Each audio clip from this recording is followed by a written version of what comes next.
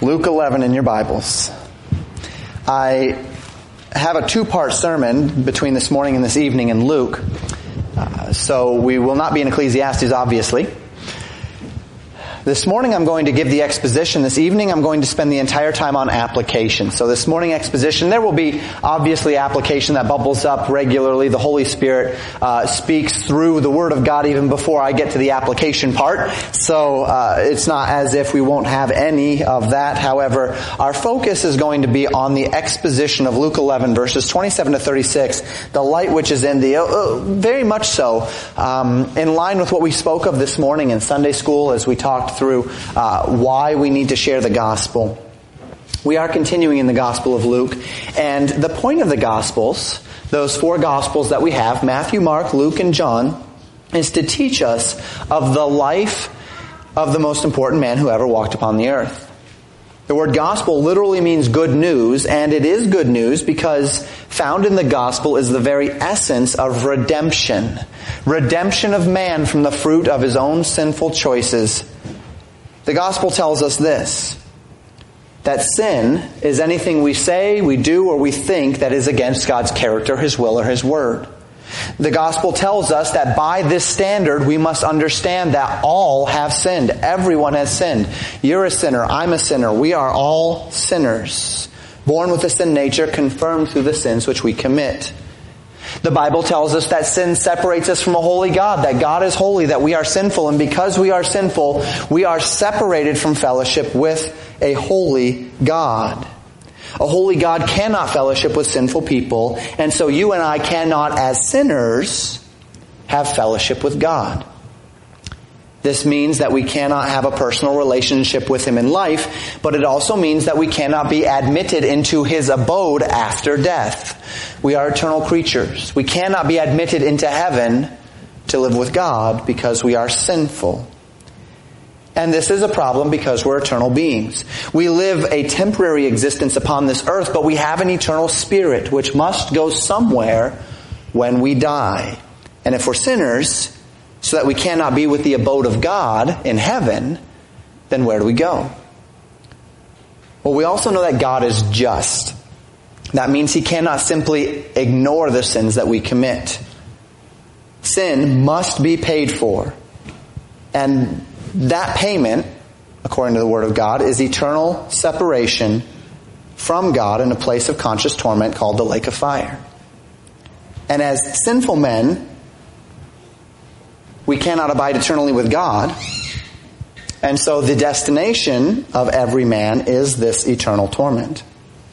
So we have a real problem here, right? We are separated from God by sin. We are all sinners. We cannot undo sins that have already been committed. The penalty for sin is eternal conscious torment. Well, we need some good news, don't we? We need some good news. And that is what the gospel is. The gospel is good news. And the good news is this. You are a sinner, but God loves you. And because you have no way to undo your sin, no way that you can pay for your sin enough to be able to get into a heaven that cannot admit sinners, God chose to pay your debt for you. So God the Father sent God the Son into this world to become a man. And the Scriptures tell us He lived a perfect life, never once sinning, and preached salvation from sin through belief in His identity, His message, His work. And what is His message?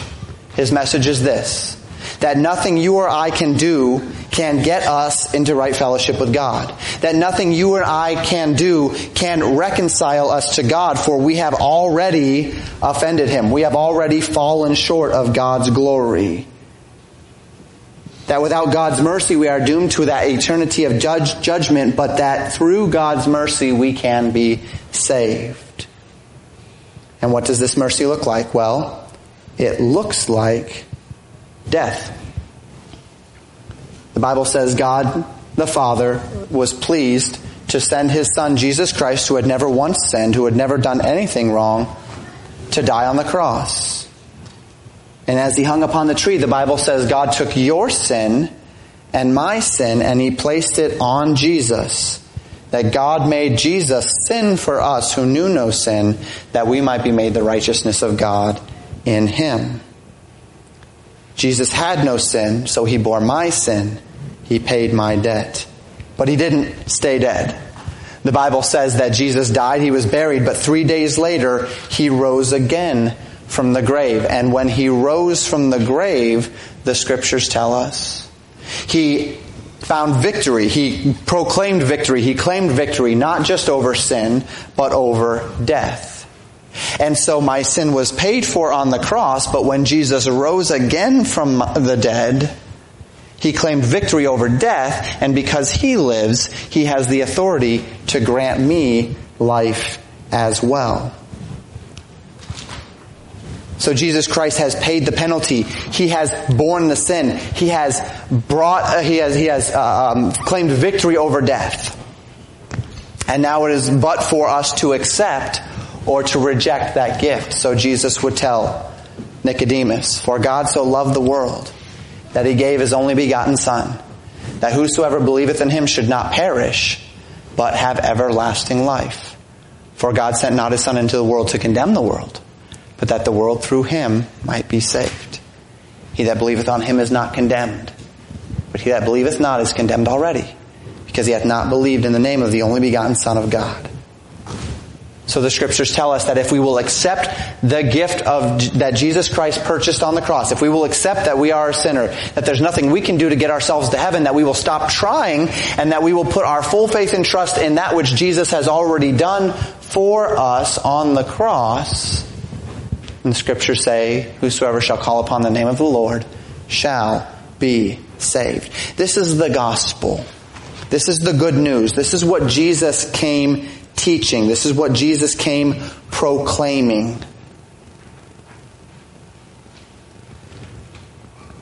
But as we've walked through Luke, and we get here in Luke 11, we found that the people didn't much like his message, did they? They were getting to the point now where they were not interested in what Jesus had to say. They had effectively rejected his identity. And as we saw last time in Luke 11, in our Sunday evening a couple of weeks ago, the Pharisees, the scribes, the leaders of the nation were at the point now where they were ascribing Jesus' great power and his miracles to Beelzebub, to the prince of demons, to evil itself. They had not just gotten to the point where they were saying, "Well, we don't like your message anymore." They were at the point where they were ascribing his message and his great works to demonic forces. And this is where we pick up this week in Luke 11. We'll look at verses 27 through 36. And the Bible tells us this. "And it came to pass," in verse 27, "as he spake these things, a certain woman of the company lifted up her voice, and said unto him, Blessed is the womb that bare thee, and the paps which thou hast sucked. But he said, Yea, rather, blessed are they that hear the word of God and keep it." Jesus had been speaking to the Pharisees and Sadducees about Satan's strategies. And sometime after, the Bible tells us, a certain woman lifts up her voice to him and speaks to him, and she blesses not Jesus, but rather she says, "Blessed be the womb that bore you, the paps which you sucked." The idea there is, blessed be your mother for bringing you into the world. Now, it was intended to be a compliment upon Jesus. One which would not have necessarily been uncommon for the day, to bless Jesus by blessing the one who had brought him into the world, or by blessing the circumstances which surrounded him. We would be tempted to recoil at this. Perhaps those of us in particular who have understood the out-of-balance way in which, say, the Roman Catholic Church recognizes Mary and praises and venerates Mary. But really, it's not that kind of an idea here, as far as I can tell. As far as my study has led me to believe, she's not really trying to divert the attention from Christ as much as she's trying to bless Christ in a cultural way by blessing his mother. What she said was kind. It reflected a deep appreciation of Jesus and his message. Certainly in contrast to the reaction of the Pharisees and Sadducees, this woman reflects a true love for Christ and for his message. But as I mentioned, Jesus does redirect her praise here. He counters her, and he says that the most blessed person is not the one who is physically related to Jesus, Because physical and temporary relationships really mean nothing in the realm of the eternal. The blessed person, the blessed ones are they who hear the word of God and keep it. How many times now have we seen this emphasis in Luke on hearing the word of God? How many times have we explored the blessing which rests upon those who receive the truths of Christ? In fact, this is not even the first time that Jesus has highlighted the blessing of belief over the blessing of a physical relationship. Remember what Jesus said in Luke chapter 8, verses 20 and 21. And it was told him by certain which said, "Thy mother and thy brethren stand without, desiring to see thee." And he answered and said unto them, "My mother and my brethren are these which hear the word of God and do it." So Jesus says, don't worry about my physical mother and my physical brethren. Let's focus upon those who are hearing the word of God. These are the ones that are related to me. These are the ones who are my family, those that hear the word of God and keep it. Those that hear the word of God and do it. So we see throughout Luke this incredibly heavy emphasis upon hearing properly the word of God. Jesus would say in Luke 7, not just hear, but be careful how you hear. We've seen this theme, and this theme has bubbled up again and again and again, and it reminds us, brothers and sisters in Christ, how important it is not just that you sit in those chairs on any given Sunday morning or Sunday evening or Tuesday night and hear the words that are coming in, not just that you open your Bible and know what the words say, but that your heart is hearing. That you have positioned your heart to receive, that you truly believe that God's word is true, that God is true, and that you have humbled yourself before Him, submitted yourself to Him, sat at His feet like Mary did, who chose the better part, right? Martha says, "Jesus, have her come help me. I'm encumbered about, I'm busy serving." She's cumbered about serving is how Luke described it. And Jesus says, Mary's chosen the better part. Why? Because she's listening to Jesus. The better part is not the person who gets the words into their ears. It's the person who applies the words to their heart. So here again, we have another instance of hearing. It's always about the hearing the word of God, knowing what the word of God says, and doing it. Don't let yourself be comfortable as a Christian, stopping at just knowing what the Bible says. You've got to do it. You've got to keep it if you want to please the Lord. What we really need to understand about this interaction is how it sets the stage for what Jesus is about to say, however. Jesus speaks about His generation beginning in verse 29, the generation within which they were at that time. Now keep in mind this premise as He does so. The blessing of God is not upon men because of their physical relationships, their physical actions, their physical characteristics. The blessing of God is not upon people just because they physically hear the Bible or because they can physically say the Bible. Much rather, the blessing of God rests upon those who hear the Word of God and keep it. Now, we also need to keep in mind our direct context.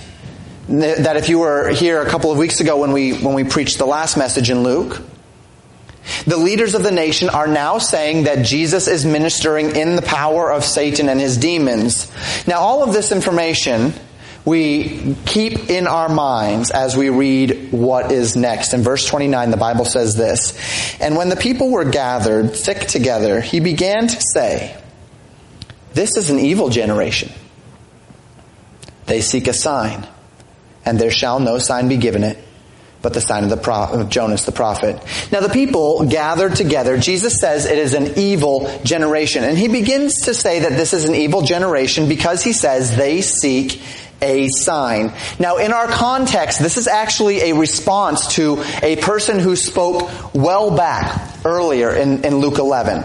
It was a second assertion made back in Luke 11 verse 16. If you have your Bibles, you can look back at verse 16. Verse 15 and 16, in fact. We'll jump back for context. In verse 15 and 16, "But some of them said, He casteth out devils through Beelzebub, the chief of devils." This was the first thing that Jesus responded to. And He spends the next verses 17 through 26, responding to that claim that He is casting out devils by the chief of devils. But notice in verse 16, "And others, tempting Him, sought of Him a sign from heaven." So we have two two different assertions here. The first being he's casting out devils by the prince of devils, Beelzebub. Jesus hits that one first. And then he doesn't forget about the second one. He comes back to this second claim. Jesus, show us a sign. Give us a sign.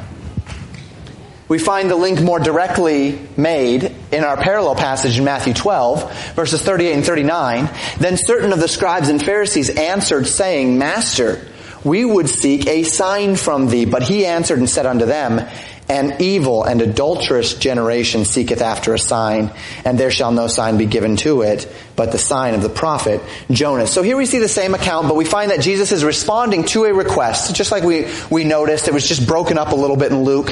But here we see the direct request and response. Master, we would seek a sign from thee. No sign will be given to this generation. And we see from Matthew 12 as well that it was asked of by the scribes and the Pharisees. This is the same that we saw in Luke. In Luke it says the people, both for the casting out demons by Beelzebub and by the seeking of a sign. It says that there were certain of the people who asked this. In Matthew and Mark it becomes more specific, and we find that the certain of the people being mentioned are the scribes, the Pharisees, and the Sadducees. Now, what is ironic about this? We would seek a sign from thee. And what's ironic about how Luke puts it together, that they say these two things together. He casts out demons by the prince of devils, Beelzebub, and others said, we would seek a sign from thee. When you put those together, it becomes very ironic, does it not? He just cast out a demon. And this was the culmination of how many miracles that we've read through in the book of Luke? Healing the sick, causing the blind to see, making the lame to walk, curing leprosy, casting out demons, multiplying the loaves and the fishes, causing fish to flood into the net in the Sea of Galilee, stilling the storm, and like a cherry on top, raising a young man from the dead, the widow of Nain's son. During the funeral procession, by the way. Like they're carrying him out for the funeral, and he raises him off the bier that they're carrying him on. And having seen all of this, what was their response? First, he cast out devils by Beelzebub. Second, why don't you show us a sign that you're Messiah then? This is why verse 16 tells us that their request was to tempt Jesus. They were not genuinely desiring to know whether or not he came from God. They were not genuinely seeking a sign. If they were genuinely seeking, and this is what Jesus will tell them, they would have already seen it. There was no sign that Jesus possibly could have given them which would be enough to convince them. And we'll learn of that more as we continue through Luke 16 in particular. They were simply seeking an occasion to reject him, an occasion to trip him up, an occasion to accuse him.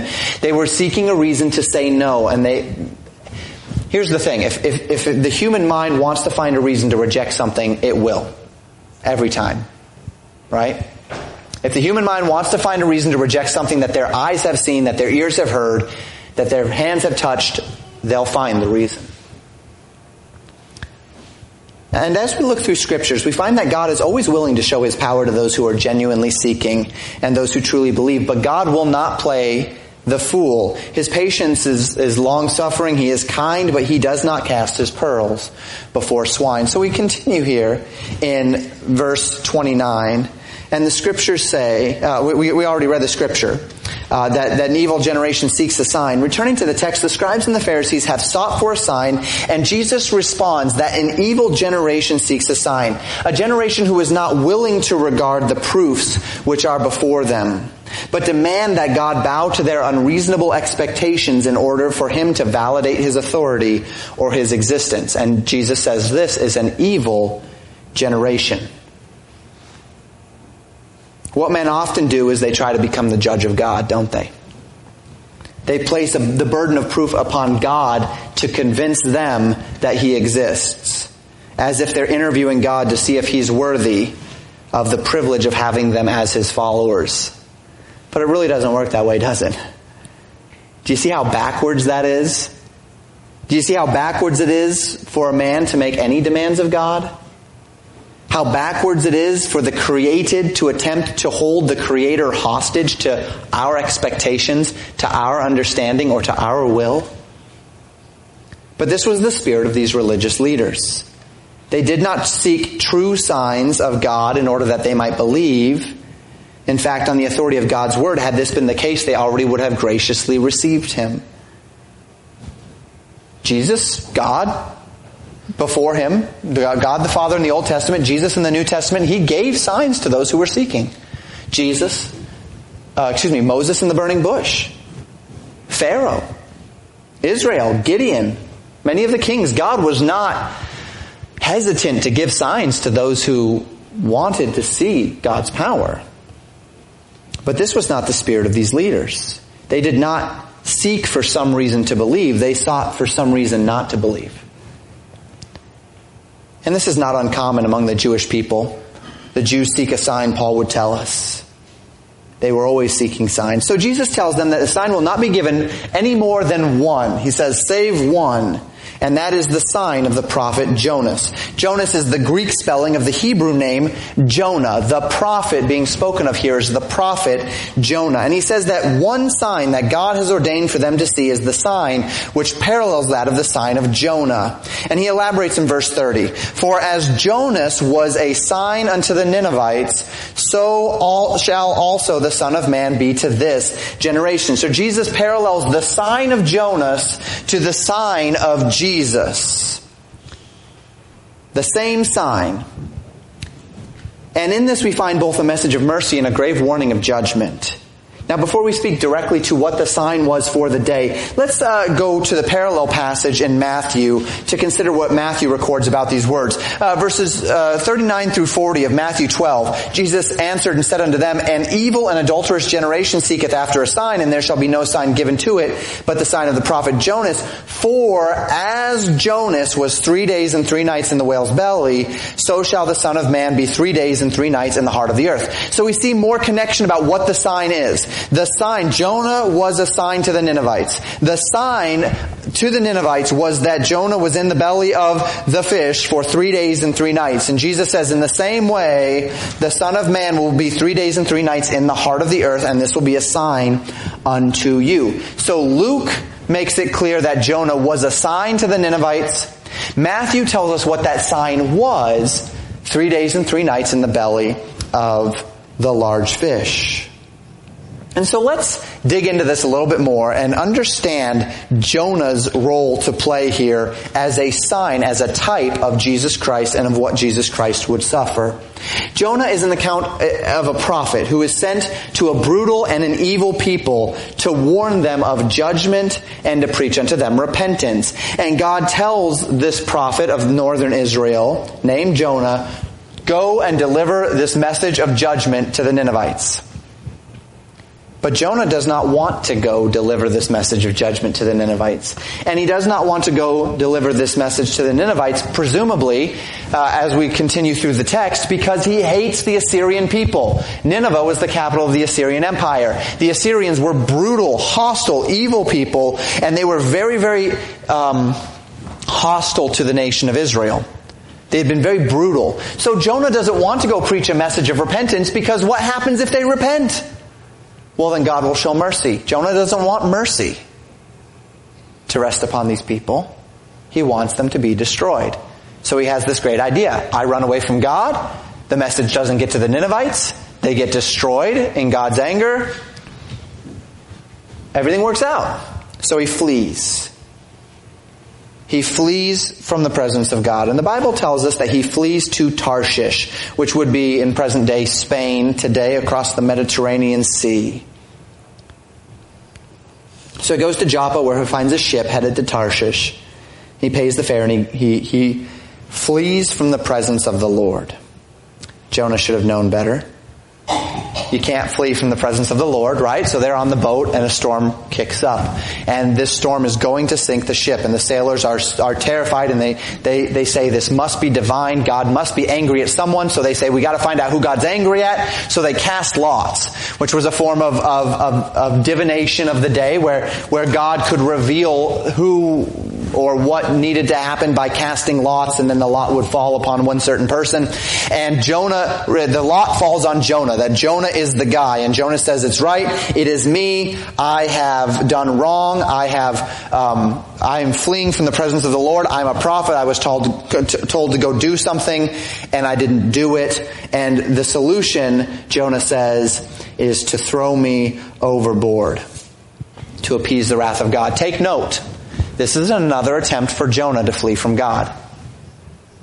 If I can't flee from God on a ship, then I'll just die. What's God going to do then? What's God going to do then? I'll die before I go to the Ninevites. Throw me overboard, let me die, you'll appease the wrath of God, and I'll be dead, so I still don't go to the Ninevites, right? It's the next level of escape for Jonah. Only God would have none of it. So they throw Jonah over. The tempest does cease. But Jonah, the Bible tells us, God had prepared a great fish to swallow him. Now the King James Version in Matthew says, a whale, it says whale in Matthew. In Jonah, in the book of Jonah, it says a great fish, and this has become one of those elements of minor controversy. There's a controversy because people say, well, it says a whale in the King James, and a whale is a mammal, and a fish is not a whale isn't a fish, right? Because a fish is not a mammal. And so they use this as a reason to say that the King James is a bad translation, and I think that that's kind of silly, personally, that you would split hairs to that degree, that you say, okay, we're gonna use this as proof text that this is a bad translation. It's not a bad translation. It is technically a great fish in the Greek. It's technically a great fish in the Hebrew. What that means, I don't know, but you know what? A whale's a pretty big one. So was it a whale? Whatever. He got swallowed by a big fish. And he's in the belly of this big fish, the Bible tells us. Instead of dying, he's suffering in that belly for 3 days and 3 nights. And it was a tormenting time. Read Jonah, and you'll find that he was not walking around like in this great fish, and he was just walking around in there in the darkness. No, it was a time of torment for him. And he realized as he was being tormented in that fish that God was not going to let him run away, and God was not going to let him die, that he was going to accomplish the purpose that God had set for him.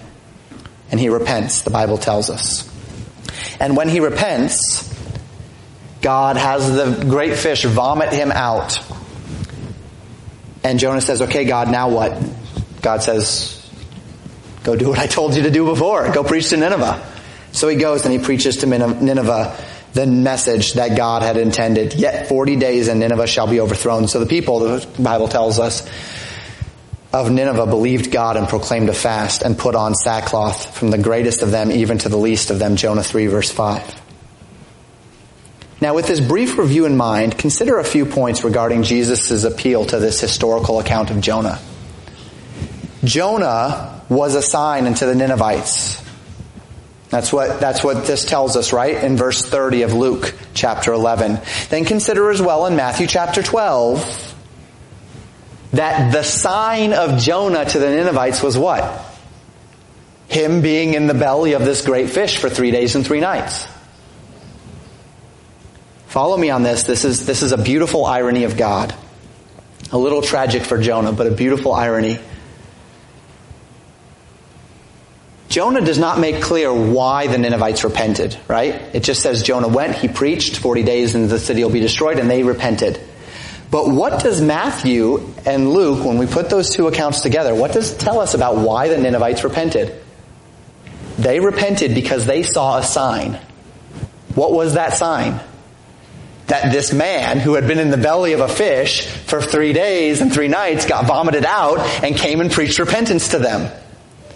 The very thing that Jonah did to flee from the Lord, to keep repentance from coming to Nineveh, was the sign used by God to convince the Ninevites of the truth of God's word, that this was from God, and made them repent. Theoretically, had Jonah just gone straight to Nineveh without being vomited out of a fish first, they may have heard him and said, who is this God to me? get lost, and they would have been destroyed. But because Jonah fled from the presence of the Lord and was thrown into the sea and got swallowed by a fish and was there for 3 days and 3 nights, then got vomited out, and the Ninevites somehow knew this, and they said, this guy came from the mouth of a fish to tell us of God's judgment, we believe. And that's ironic, is it not? That the very thing that Jonah sought to do to keep the Ninevites from hearing the message of repentance was the very thing that God used to convince the Ninevites of God's judgment. I love that. Probably a bad time for Jonah, but a pretty neat thing, isn't it? So first we understand that the sign of Jonah was his time in the fish. Second, we need to understand that Jonah's time in the fish was a type, a representation of the death and resurrection of Jesus Christ. Just as Jonah was in the belly of that fish for 3 days and 3 nights, so too Jesus says he must be in the heart of the earth for 3 days and 3 nights. Now it's worth noting here as well that this statement by Jesus has become a source of controversy in the church every Resurrection Sunday for many people. By tradition, Jesus died on what we call Good Friday, and he rose again on Sunday morning. Now we know that Jesus rose again on Sunday morning because the women came to anoint his body on the first day of the week, right? On the morning of the first day of the week, which would be Sunday. So we know that. And Jesus uses very specific language here, stating that he would be in the heart of the earth for 3 days and 3 nights. Now if you do your math, and you work backwards from Sunday morning, 3 days and 3 nights, you're not going to hit Friday. Technically speaking. In fact, if Friday is the day according to this specific language, then he would have only been in the earth effectively for 1 actual day and 2 actual nights. Others conclude, therefore, that Jesus was actually crucified on Wednesday, not on Friday, in order to make the day thing work. However, the problem with him being crucified on Wednesday is that he had to be pulled down from the cross quickly. Why? Because the next day was a Sabbath. And the Sabbath was the 6th day of the week, which is why we believe he was crucified on Friday. So is this a great contradiction? Well, it is, but it's not. There is a contradiction in our understanding, but there's not a contradiction in the Word of God. And we know there's not a contradiction in the Word of God because God's Word does not contradict itself. We know that God's Word is true. There are many proponents of both sides that offer solutions to this controversy. Some who say Jesus was crucified on Wednesday, some who say Thursday, some who say Friday. Depending on how you calculate the days, any of those days could actually work. And it just depends on what the Jews had going on at that time. And there's question marks. Some say that there was an extra Sabbath added because it was a feast week.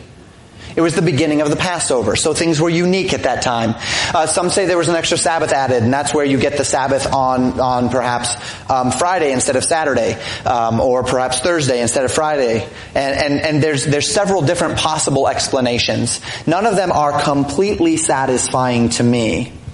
But at the end of the day, what we know is this: that Jesus died on the cross. He spent 3 days in the heart of the earth, and he rose again the 3rd day according to the Scriptures. You do need to know that controversy is out there, though, and that there are good proponents on both sides, but I don't think it's something we need to become overtly hostile over. It doesn't need to split a church. It doesn't need to become something that we fight with people about. We know Jesus died on the cross. We know he rose again. We know the Word of God is true. And every time we come to the Word of God and there's limits to what we know, or we find seeming contradictions, here is what we know. The limits are not with the Word of God. The contradiction is not in the Word of God. It's in the limits of our understanding. Whether that's historically, whether that's culturally, whether that's linguistically, the limit is here. The problem's not here. So we continue. As Jonah was assigned to the Ninevites, so shall also the Son of Man be to this generation. Jesus says he would be assigned to that generation of God's mercy and also a warning of God's sure judgment, right? That's what Jonah was. Jonah's as a sign. He was vomited out of this fish, and as he was vomited out of this fish, then he went to Nineveh and he preached judgment with mercy. So too Jesus says, I'm going to go into the heart of the earth for 3 days and 3 nights. I am preaching judgment with mercy. Mercy if you will listen, judgment if you will not. And then he begins to focus in on historical accounts that will help these listeners understand just what they're missing, just what they're rejecting. And he does so in a way that is very similar to the woes which Jesus gave upon Bethsaida, Chorazin, and Capernaum in Luke 10. He says this in verse 31.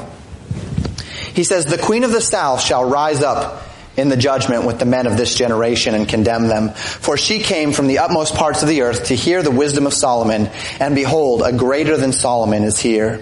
Jesus first appeals to the Queen of Sheba, who heard of Solomon's glory, the peace and the happiness of Solomon's servants, and sought to see it for herself. So we read in 1 Kings chapter 10 verse 1, "And when the Queen of Sheba heard of the fame of Solomon concerning the name of the Lord," notice this, the fame of Solomon concerning the name of the Lord. She is going to hear if there is a true God in heaven who is blessing this man. Not just, I want to meet this man. I want to know about the God behind this man. That's what it says here in 1 Kings 10. So she came to prove him with hard questions. Continuing in verse 6, then verse 9 of 1 Kings 10. "And she said to the king, It was a true report that I heard in mine own land of the acts and of thy wisdom." Verse 9, "Blessed be the Lord thy God, which delighted in thee, to set thee on a throne of Israel, because the Lord loved Israel forever. Therefore made he thee king to do judgment and justice." So the Queen of Sheba came with a heart of genuine inquiry to genuinely know whether or not the Lord was there. And she found what she was looking for, didn't she? When she had proved Solomon's wisdom and seen with her eyes his prosperity, she was willing to change her mind. That's the concept of repentance. She was willing to repent, to change her mind, to declare God's loving nature over Israel, and declare that the God of Israel was the true and living God. She was curious. She sought for a sign. A sign was given to her, and she repented. She changed her mind. Jesus says that this woman sought truth, and when it became obvious, she submitted to that truth. Where she, a pagan woman in a far land, accepted the truth that was right before her eyes, when the truth was only seen through a fallible example of Solomon, not even through the Word of God incarnate, but just through Solomon. How much better is Jesus than Solomon as an exemplar, as an illustration of truth? Yet these Pharisees had rejected the truth that came directly from Jesus. It says a pagan woman traveled from Sheba to see Solomon, and she believed what she saw with her eyes. And she will rise up and condemn you on the day of judgment, because you did not believe, though the very Word of God made flesh stood before you and did miracles. Jesus appeals to the same thing with Nineveh. Jesus says in verse 32, "The men of Nineveh shall rise up in the judgment with this generation and shall condemn it. For they repented at the preaching of Jonas. And behold, a greater than Jonas is here." Nineveh responded to the reality of God's message through the preaching of Jonah. They saw the sign, they believed the sign, they heard the preaching of the truth, and they responded. Though Jonah was a fallible man, and as we look in Jonah, after they repented, Jonah went up on a hill and he said, "I'm going to sit on this hill until that city is destroyed." And he threw a little pity party for himself. And God had to rebuke him again. This man was not a man who was an exemplary pupil as far as it goes, right? He was a fallible man. And yet the truth that they heard and they saw in him was enough for them to repent. And Jesus says, now an infallible man, the Word of God in flesh, comes to you, does signs and wonders, and preaches to you the truth of God, and you've rejected me. Nineveh, that wicked city, will rise and condemn you on the day of judgment, because they believed and you would not. Nineveh sought truth, found truth. However, the Pharisees were self-righteous. They had missed God's way of salvation because they had blinded their own hearts. They were seeking to earn God's favor through this self-righteousness. They were bigoted in their prejudice toward those only of the bloodline of Abraham. They openly rejected the signs and wonders that Jesus did in the name of God. And again, I remind you, this is not unusual for that nation. In fact, This is the very message of the first Christian martyr, Stephen, in Acts 7, verses 51 to 53. Stephen said, "Ye stiff-necked and uncircumcised in heart and ears, ye do always resist the Holy Ghost as your fathers did. So do ye. Which of the prophets have your fathers not persecuted? And they have slain them which showed before of the coming of the just one, of whom ye have been now the betrayers and murderers, who have received the law by the disposition of angels and have not kept it."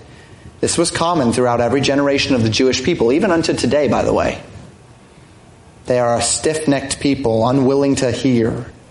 Every prophet God sent to them has been rejected and caused to suffer. And Jesus is telling them that this generation was no different. That even though a greater than Solomon was there, even though a greater than Jonah was there, even though a greater than Abraham stood before them, they would not believe. So where is Jesus going with this? What's the point? Continue in verse 33. Jesus says, "No man, when he hath lighted a candle, putteth it in a secret place, neither under a bushel, but on a candlestick, that they which come in may see the light." And this is an interesting verse to find here. This is a different account from the one in Matthew. In Matthew, we find this illustration used when Jesus is preaching to his disciples on them being the light of the world, on them being the salt of the earth. This is not Jesus speaking to his disciples on them being the light of the world, is it? But Jesus is using the same illustration, and I don't know if you've ever used an illustration twice, but I do all the time. As a matter of fact, every week in the jail, I'm rehashing the same illustration over and over with a new person in a little bit of a different angle. So Jesus is using a similar illustration, but he's coming at it from a different angle. He's speaking to a different group, and he's giving a different object. Whereas he was telling his disciples, you need to be the light of the world. In this context, he's saying, I'm the light. I'm the candle. I'm up on the candlestick. I'm the light. Jesus is telling them that his sign will be open for all to see. Jesus is not an arbiter of secret knowledge. He's not trying to hide the light. He says when a person has light, they put it out for everybody to see. They don't hide it under a bushel. Jesus is highlighting his own ministry, and particularly the sign which will be given. That's the sign of his death, burial, and resurrection. The light of the gospel, the sign of his resurrection, the truths of God are manifest and will be manifest to all men. He sits as a candle upon a candlestick, not as a candle in a secret place. Jesus' light is not hidden for people so that they cannot see it. It's evident, it's manifest, and it's open for all. And as we'll see over the next 3 verses, Jesus is saying that anyone who does not see that Jesus is the Messiah of God, at that time when Jesus is upon the earth, when he's doing the miracles, that Jesus' message is the truth of God, it's not that they don't see it because they have no light, but they don't see it because they have closed their eyes to the light. They have run from the light, because it was not hid from them. Verse 34, the light of the body, Jesus says, is the eye. Therefore, when thine eye is single, thy whole body also is full of light. But when thine eye is evil, thy body also is full of darkness. This is also found in Matthew chapter 6, verse 22. Jesus using it in a different context right before he warns about trying to serve God and mammon at the same time. So in Matthew 6, Jesus is warning about the disciples closing their eyes to the truth. Here in Luke 11, Jesus is warning about the Pharisees, the unbelievers, closing their eyes to the truth. And Jesus says this, the light of the body is the eye. He uses an illustration of the physical to illustrate the spiritual. And he says the light of the body is the eye. What he means by this is that we see through our eyes, right? And it is the only means by which our body has the ability to truly see. Now, a person that cannot see can feel around for things. They can grope around, but they cannot get a proper understanding and perspective, orientation on their environment, because the eyes are the only way to see. There's no other sense, there's no other organ that can replace the eyes as it relates to understanding the world around us. So Jesus says, if a man's eye is single, that word literally meaning clear. If a man's eyes are clear, then the whole body can benefit from the feedback. If you've got glasses and you have a really bad if you have really bad eyesight to where you really need your glasses and you take your glasses off, all of a sudden the world becomes a different place, right? Now some of us, we can see things still. I can see pretty well without my glasses. Some people can see blurry shapes, right? Some people it's just one big blur. It just depends. But if you have bad eyes, if your eyes are not clear, if your eyes are not single, then it is going to affect your capacity to function. A person that needs glasses goes and tries to play football, or goes to try to play baseball, and they're going to struggle. They're going to struggle because they're not going to be able to gauge depth properly. They're not going to be able to catch the ball, see the people running, whatever it might be. It's going to be a problem. When your eyes are not clear, your whole body, if your eyes are clear, your whole body is full of light. I can do things better when I can see clearly. I can manipulate things better. I can do small things. I can do big things, whatever it might be, when my eyes are clear. When my eyes are not clear, also, but when thine eye is evil, thy body also is full of darkness, the scriptures say. Thy body is full of darkness. When there's something wrong with your eyes, it affects the whole body. You're not able to see where you're going, to see what you're doing. You're going to trip, you're going to fall, you're going to stumble, you're going to lose things, you're going to miss things, you're going to hit things because your eye is evil. That's the idea there. It's diseased, it's malfunctioning. The whole body is unable to benefit from the feedback of the eyes. Do you see the illustration? The eyes are the means by which the body is able to navigate. Without the eyes, no pun intended, the body is navigating blind. Quite literally.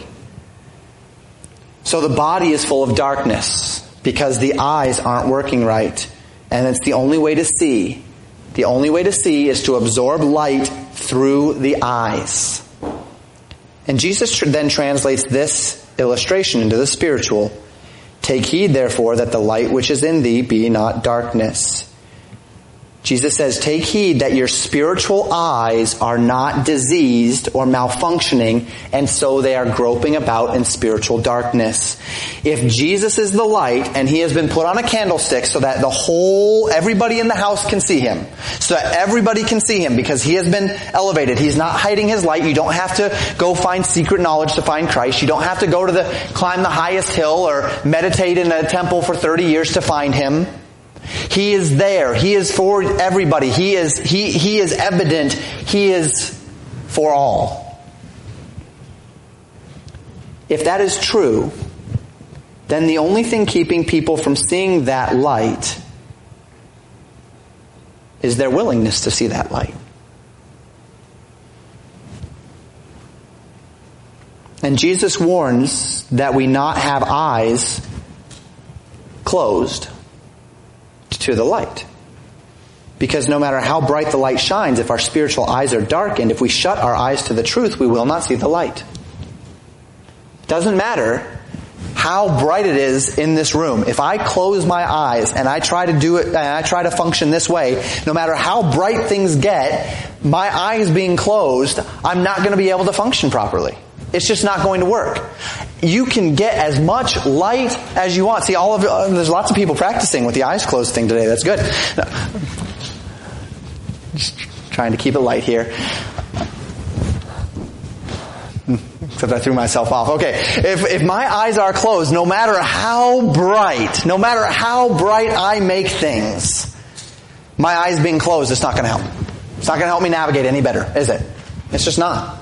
Jesus says, take heed that the light that is in you is not darkness. Take heed that you're not closing your eyes to the truth.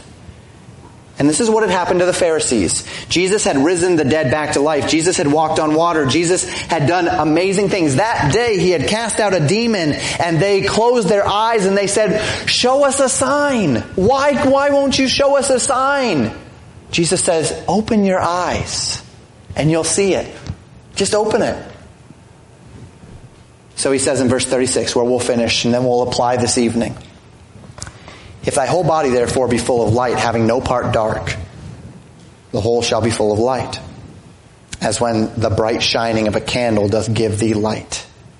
Jesus says that if our eyes are open to see the truth, then when it comes, it will fill us, and it will fill every part of us. That your legs will work properly because you can see where you're walking. That your hands will work properly because you can see what you're touching. That you will work properly. That every part of you will work properly because it is full of light through the eyes. My fingers don't have little eyes, so if I close my eyes, but hey, with my fingers I can do things. Yes, I can feel around, but I need my eyes in order for my fingers to be at maximum efficiency. I need my eyes in order for my feet to be at maximum efficiency. My legs, every part of me. I need my eyes. I need light. Jesus says, if you open your spiritual eyes, then your whole body will be full of light. As when the bright shining of a candle does give thee light. So too, if we open our spiritual eyes, if we're seeking truth genuinely, God will shine that light, and when it shines, it will shine into every part of your spirit, and it will make everything change. It will illuminate every element of life. So it doesn't just illuminate the spiritual, does it? When you have accepted the light of Christ, it's not just the spiritual that's illuminated. It's every part of life. You think about everything differently, don't you? It changes the way you think about politics. It changes the way you think about culture. It changes the way you think about society. It changes the way you think about raising children. It changes the way you think about money. It changes the way you think about entertainment. It changes the way you think about speaking, about walking, about talking, about driving. It changes the way you think about everything because everything is filtered through light. You see the world for what it truly is in the light of God's Word. Everything changes when your body is filled with light.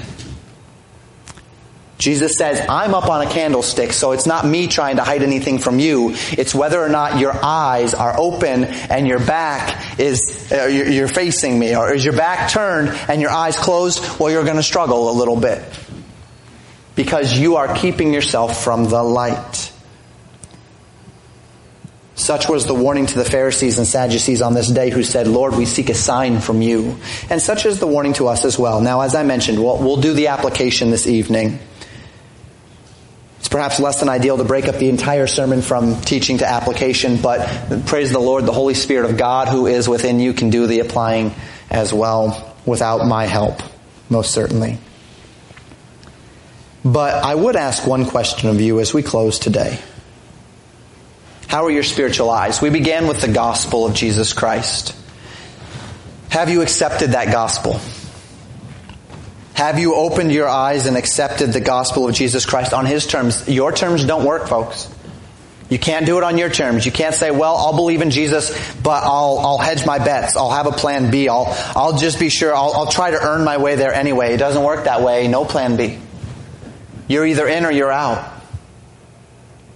Have you accepted the gospel of Jesus Christ on His terms? Salvation by grace through faith alone, not by any works, lest any man should boast. Repentance from dead works and faith towards God.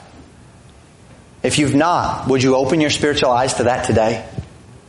Secondly, believer. We'll talk about this more tonight. Do you know that you can close your spiritual eyes as well? Yes, you have the gospel. You have the Holy Spirit indwelling.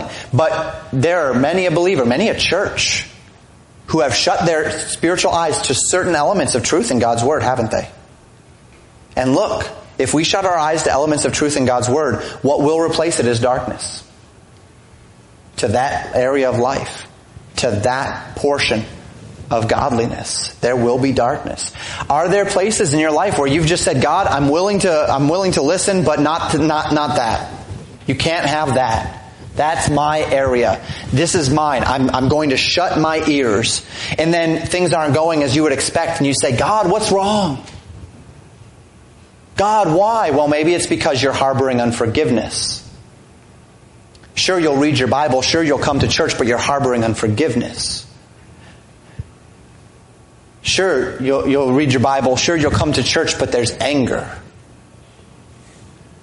Or you're lying, or you're cheating. There's an area of your life that you haven't given over. It's yours. God can't have that. God, what's going on? Why can't you just show me? Well, maybe it's because you've closed your spiritual eyes. He's tried. And you said, nope, just going to keep these closed lest the light shine into that area of darkness which I want to stay. How are your spiritual eyes today? I cannot simply assume that just because you're in church, your spiritual eyes are open to the truth. You may be sitting here under rebellion, biding your time, waiting with some unique ulterior motive. You may have been around the light, but have your eyes shut to the light. Your question to God may not be a question of genuine seeking, but only of personal self-justification, more tempting God than actually seeking God. May I encourage you to search your own heart today. And we'll apply this evening in several ways. Before today, this morning, maybe even this afternoon, you can be preparing your heart. Lord, is there any area of my spiritual life where I've shut my eyes? Where my eyes are not open, where they're not willing to receive, where you've tried to show me signs and I've not seen them because I've closed my eyes to that avenue of truth. And then perhaps this evening the Lord can do more to manifest those in our hearts. Let's close in prayer.